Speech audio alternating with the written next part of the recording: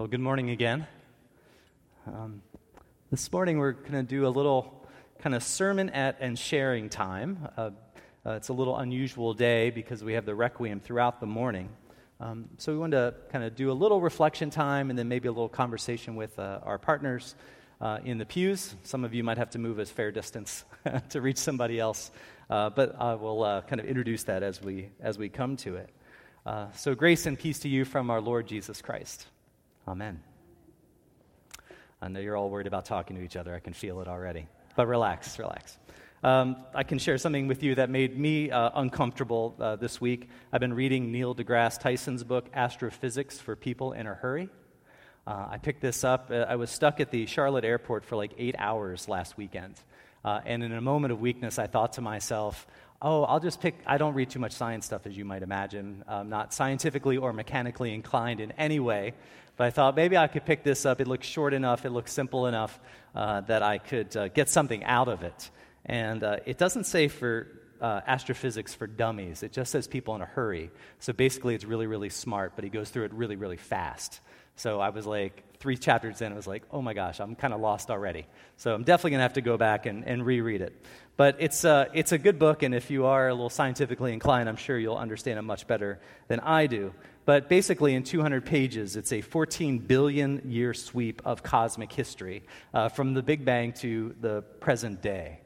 And one of the things that stood out to me that I sort of understood about the book was the chapter on dark matter. Has anybody heard about dark matter or dark energy in the universe?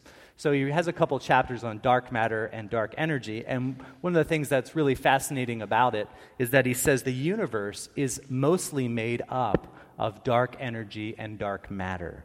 He said the ordinary matter, the things that we can see, the stars and the planets and gas clouds and all those things across the universe, make up only about 5% of the universe. But dark energy and dark matter make up the rest, the other 95%. Dark energy is 68% of the universe. Dark matter is 27% of the universe. Ordinary matter, only 5%. And he says, basically, dark matter, we don't know exactly what dark matter is, but we know that it's there because we see the effects of it. He says, if it weren't for dark matter, the universe would rapidly expand in every direction. But dark matter applies such a gravitational pull that kind of it holds the universe together. So there's this kind of dance between an expanding universe and this dark matter that it expands. It gives off 6 times the gravitational pull of regular matter. And so dark matter is kind of there. They don't know what it is, but they can see the effects of it. And I just wanted to share a couple of quotes from this book. And I swear to God, I have a point with all of this. He says, the moniker dark matter, which makes no assertion that anything is missing, yet nonetheless implies that some new kind of matter must exist, waiting to be discovered. He says, we're not inventing dark matter out of thin space. Instead, we deduce its existence from observational facts. Dark matter is just as real as the countless exoplanets discovered in orbit around stars others than the sun, discovered solely through their gravitational influence on their host stars and not from direct measurement of their light. He says what we know is that the matter we have come to love in the universe, the stuff of stars, planets, and life, is only a light frosting on the cosmic cake. Modest buoys afloat in a vast cosmic ocean of something that looks like nothing. And he says, so dark matter is our frenemy. That's friend and enemy at the same time. We have no clue what it is. It's kind of annoying, but we desperately need it in our calculations to arrive at an accurate description of the universe. So it's just fascinating to me in this book that what we think about the universe and what we're taught to think about the universe, we think about those planets and the stars and all those things, except for the fact that that's a minute frosting on the cake of what the universe is actually made of. And it made me think of our reading for this morning from 2 Corinthians, right? So Paul says in that part of, he says, so we do not lose heart. Even though our outer nature is wasting away, our inner nature is being renewed day by day. For this slight momentary affliction is preparing us for an eternal weight of glory beyond all measure, because we look not to what can be seen, but at what cannot be seen. For what can be seen is temporary, but what cannot be seen is eternal. And and Paul has this great way in one of these beautiful pieces of writing where he contrasts the outer nature with the inner nature, the momentary with the eternal, the seen and the unseen, the temporary, the eternal. And so Paul is calling us to look at those things which are unseen, the eternal, the inner nature of things. And it spoke to me about this sense of dark matter, that those things in our spiritual lives and in the spiritual world are hard to see, but we can see the effects of them. Things like love, things like grace, things like hope, things like trust. These are things that we cannot see in and of themselves, but we see the effects of those things when they pass through our lives, when they touch our lives. So just like that dark matter in the universe, we can't touch it, we can't taste it, we can't smell it, we're not even sure exactly how it works and what it is, but we can see the effects of how it makes the universe hold together. And I think the same can be true of our spiritual lives. How does grace work? How does love work? How does hope work? We know some, but we only know in part. But when we see the effects of those things, it's incredibly powerful. And so just recently, I think some of the ways that I've seen that more recently here at church, we've had a few funerals, sadly. And it's a paradox that this time of incredible grief and sadness is also a time of gratitude. And it's a call to remember the things that are most important in our lives. And so as people have told the stories of our saints who have gone on to eternal glory, when they've told those stories, what they have been describing, I think, is how those unseen, invisible, eternal things like love, grace, hope, have manifested themselves in the lives of the people that they loved, that we loved. Those things became real in those people.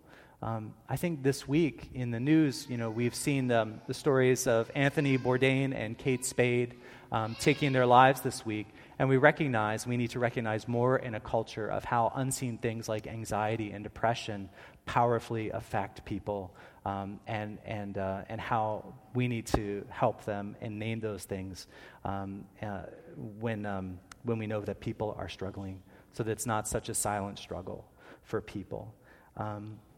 Or, there are kind of more simple things sometimes where, in our daily lives, we follow a lot of routines and we see the same things over and over again. And then there are some moments and some days when we see that same thing and we recognize something new in it.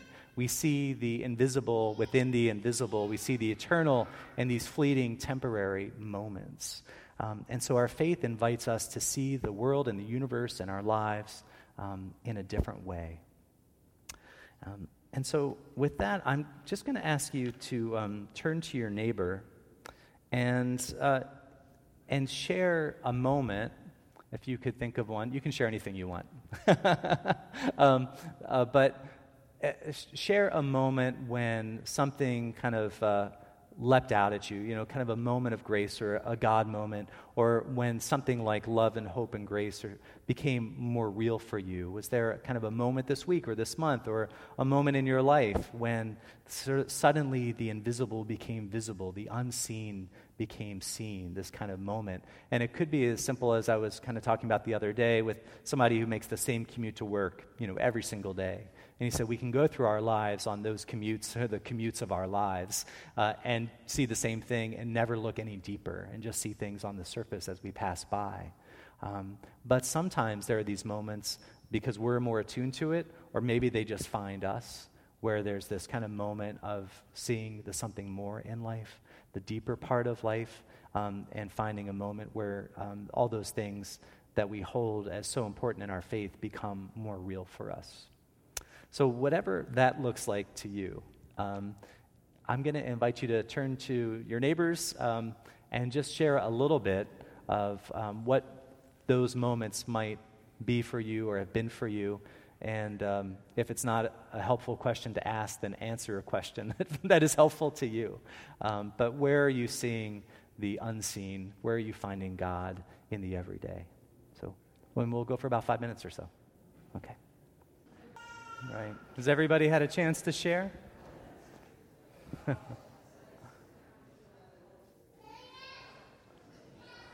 right.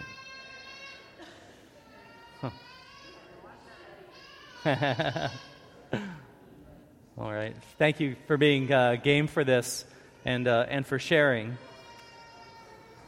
And whether you've shared this morning the most profound moment in your life, or you were just talking about where you're going for lunch after church, you described in some way something that was important and valuable and sometimes invisible and unseen, and you made that real.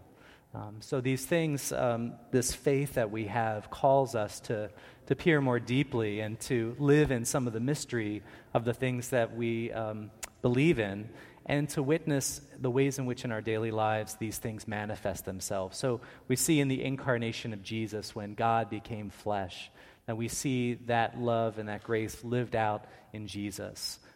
That these ethereal things, these ideas, these beliefs, all come to be real in the person of Jesus, in the way that he lived and taught and moved and died and rose again. And we see those things always in the ways in which they take shape in our own lives, the ways that they affect the world that we live in, whether it's our little world or the universe at large. And Neil deGrasse Tyson, toward the end of his book, he says, "We do not simply live in this universe. The universe lives within us." We do not simply live in this universe. The universe lives within us.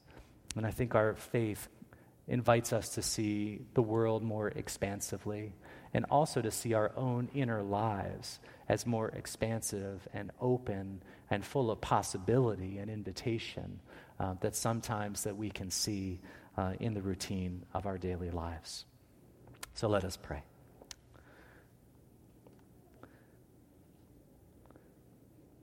Dear gracious God, there is so much about this universe, our world, and our lives that we do not understand. And the things that we say are of most importance in this faith, grace, love, hope, mercy, forgiveness, these are all things that are so intangible. They're spiritual, they are unseen, invisible, they are eternal. And yet we can see the effects of them in our lives.